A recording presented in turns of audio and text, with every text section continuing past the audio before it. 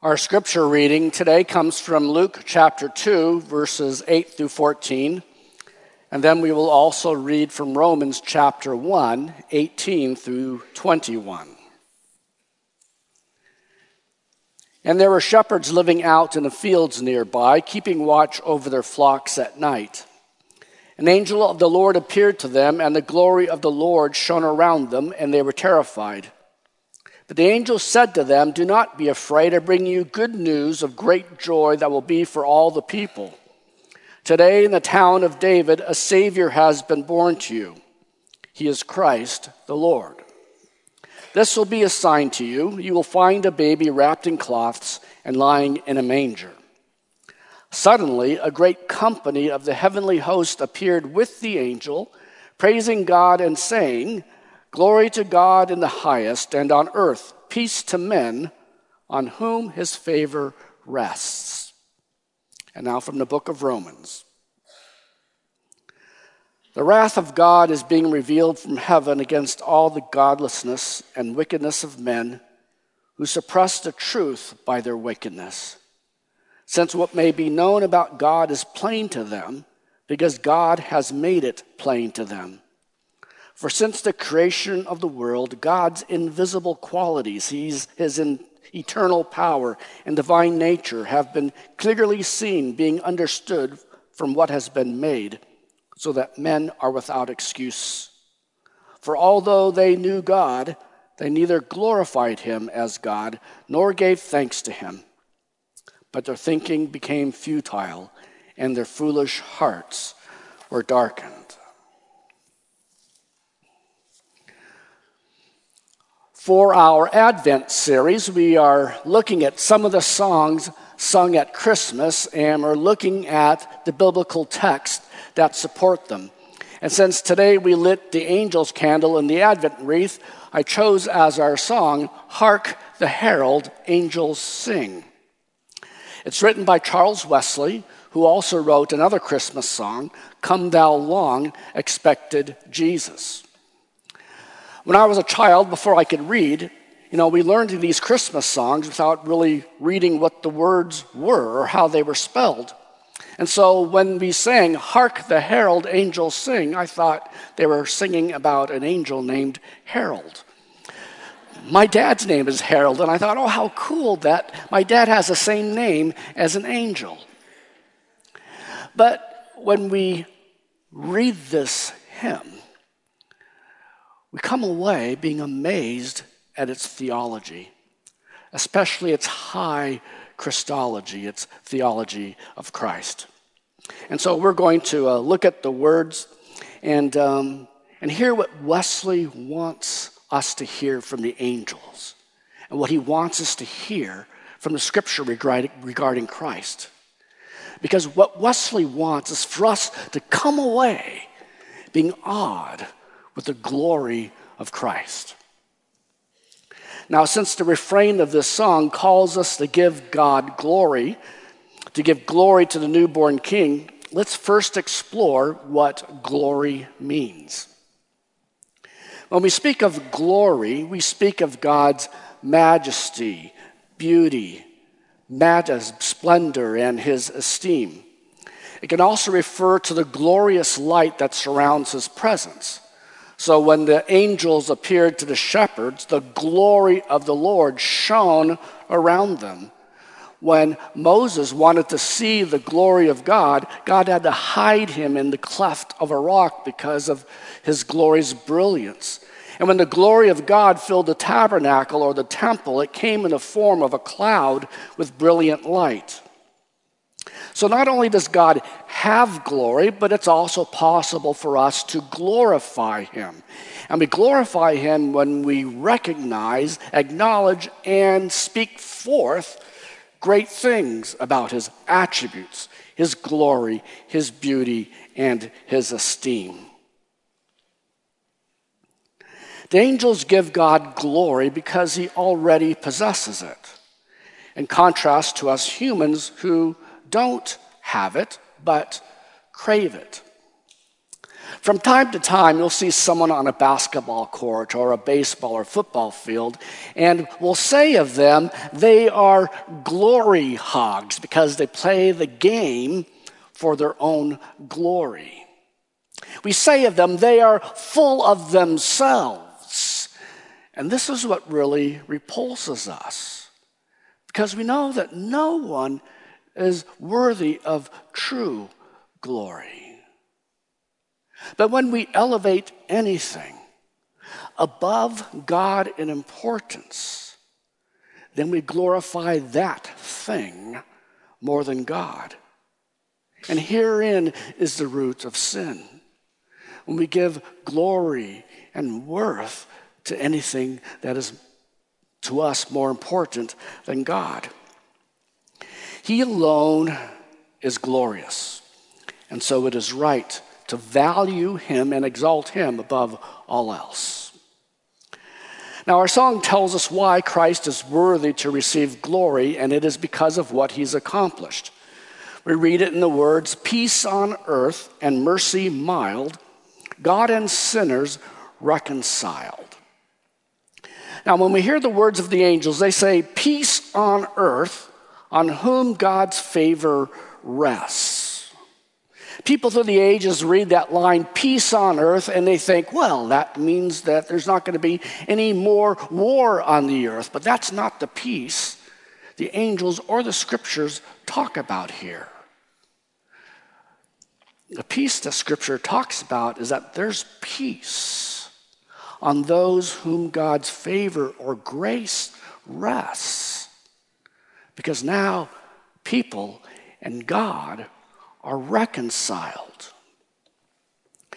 Reconcile means to put together a relationship that's been broken. And we need to be reconciled to God because Scripture says we by nature are estranged from God, like a wife who has left her husband. There's estrangement and enmity there. And what has caused this estrangement is our sin. Romans 3, chapter 10 says this of all people in their natural state. There's no one righteous. No, not one. There's no one who does absolute good. There's no one who seeks God. And so by our actions, we basically say, I don't care what you have to say, God, I'm going to do what I want. Now imagine if one of your kids said that to you. I don't care what you say, Dad, I'm going to do what I want. What would you say back? Who are you to talk to me like this? And yet we do that with God. It's created estrangement. There's enmity. And because of this enmity and thanklessness, here's what Romans chapter 18 says is deserving of all people. The wrath of God is being revealed from heaven against all the godlessness and wickedness of men who suppress the truth. For although they knew God, they neither glorified him as God nor gave thanks to him. But they exchanged the glory of the immortal God for things. They exchanged the truth of God for a lie and worshiped and served created things rather than the Creator. Wrath would be coming our way unless we were reconciled to God. And this is what God does in sending his Son. We're reconciled through the death of Christ. Now, to be reconciled, we first have to deal with that thing that stands between us, and that thing between us is sin. So God takes our sin, puts it on Christ, punishes it in Christ. It's dealt with, and now there is no sin between us and God. We are reconciled. And God considers us just, not guilty. He treats us and regards us as if we have not sinned. Now, this took great love for God to overcome his wrath. And we know it took great love because of what it cost him. It cost him the life of his son. Now, if I was suffering from kidney failure and I needed a kidney transplant, and we found out that your young son or daughter was a match for me, would you sign the consent form so that they could give me their kidney? You're probably thinking, no, and I'm your pastor. There's no way you would do this for an enemy. The scripture says, God demonstrates his love for us in this, that while we were still enemies, while we were still sinners, Christ died for us.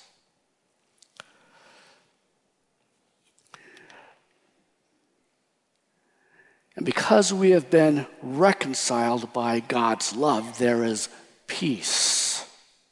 This is the peace the angels spoke of. This peace means several things to us. First of all, it is the starting point for all the blessings of God.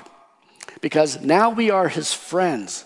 We are even his children. And so now we're in a position to receive the blessings and the goodness of God.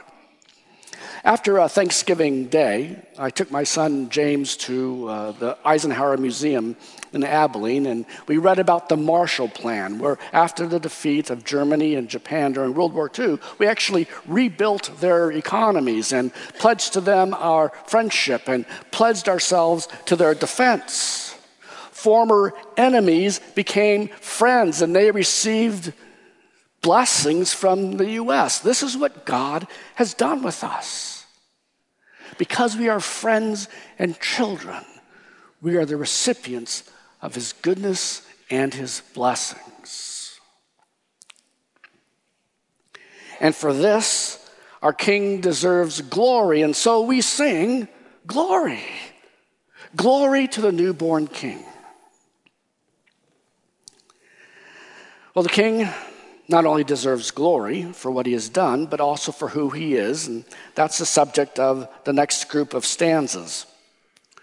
Veiled in flesh, the Godhead see, hail incarnate deity, pleased as man with men to dwell, Jesus our Emmanuel. Our God is the triune God, Father, Son, and Holy Spirit. Jesus existed before time as the eternal Son of God. He was the Logos, or the Word of God, with God in the beginning. And after men fell away in sin, God promised them a deliverer. To Abraham, he said that from your seed will come one who will be a blessing to the nations. Through the prophets, he promised a Messiah who would save. And in the fullness of time, the Logos, the eternal Son of God, became incarnate by a miracle of the Holy Spirit and the Virgin Mary, and he was conceived.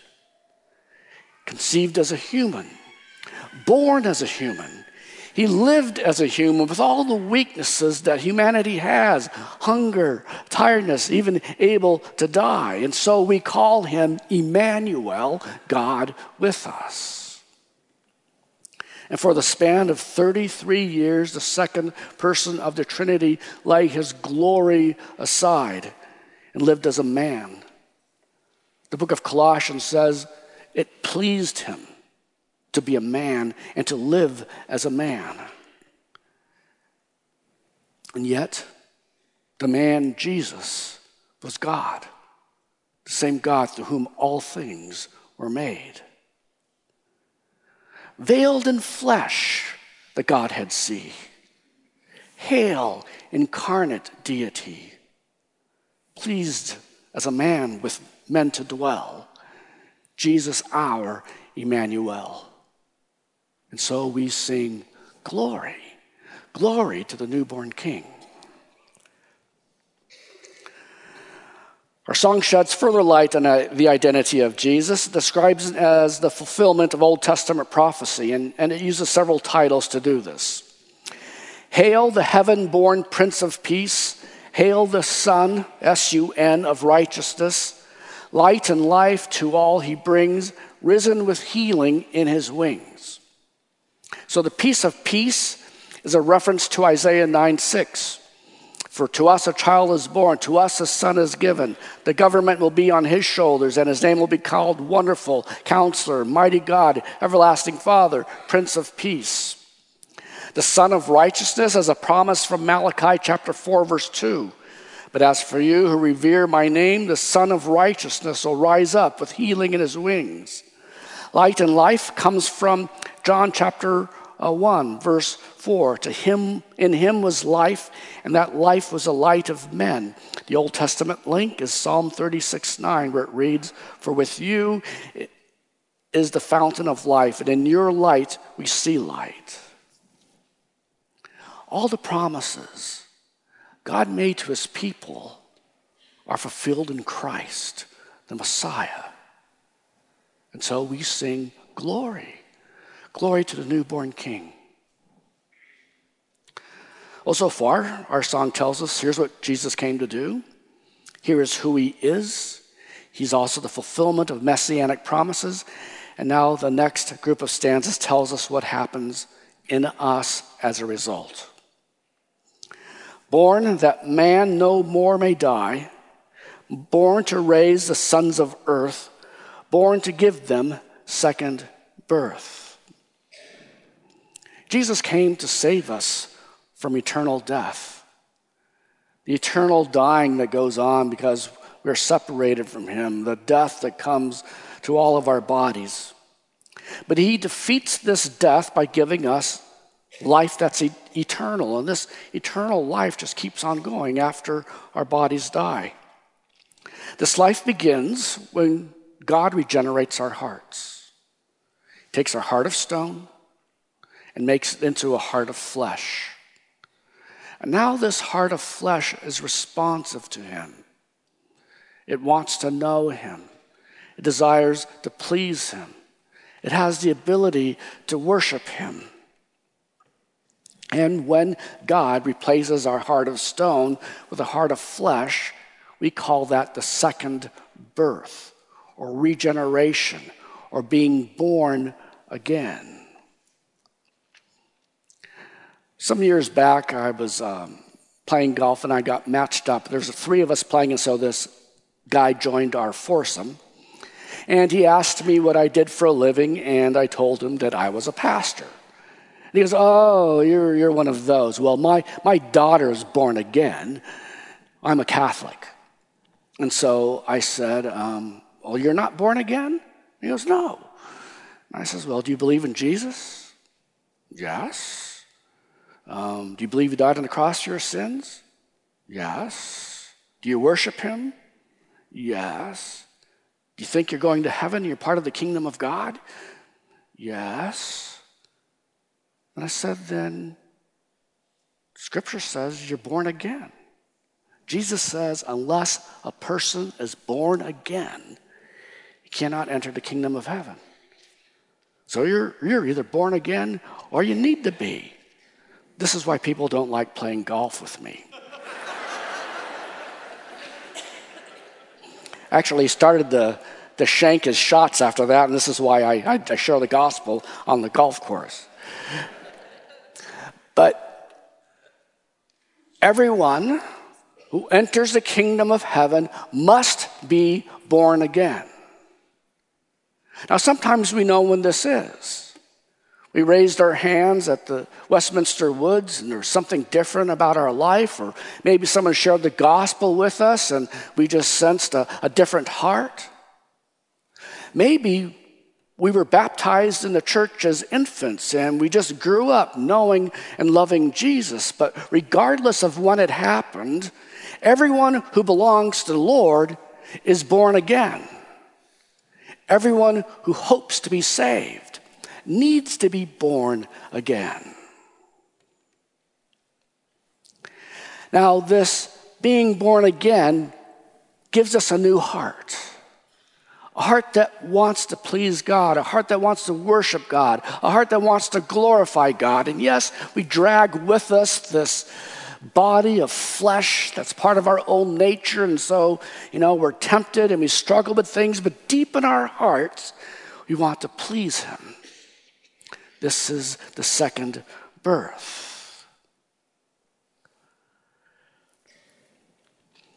The second birth is the work of God. It's he who gives us a new heart before we ever came to faith in Jesus.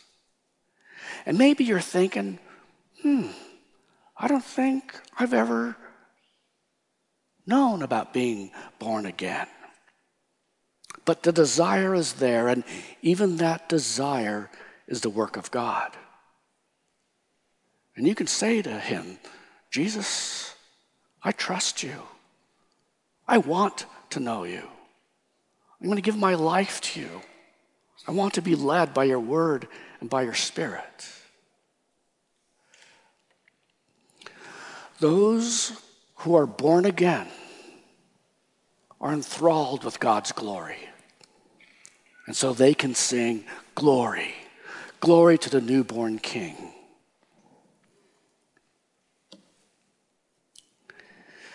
Charles Wesley wrote this hymn with the goal of painting for us the glorious nature of Christ.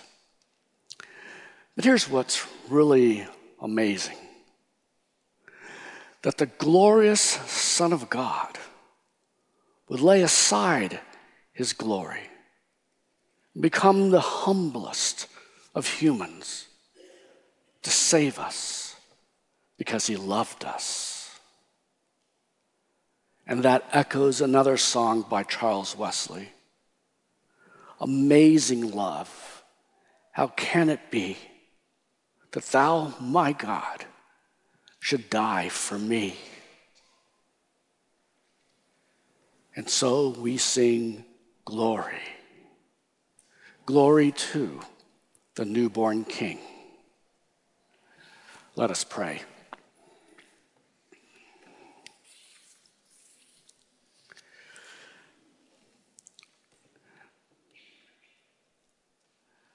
Lord Jesus, we know we fall short of your glory. And so we're grateful for your mercy in Christ Jesus. If we have been reconciled to you through faith in your Son, then Lord, we're grateful for that. That is your doing. We praise you. Maybe there are some here this morning who are not quite sure. But there's enough of a desire in them to want to know you.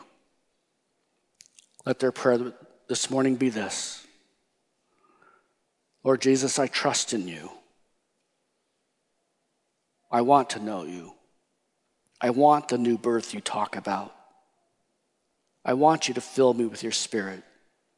I want you to live your life through me.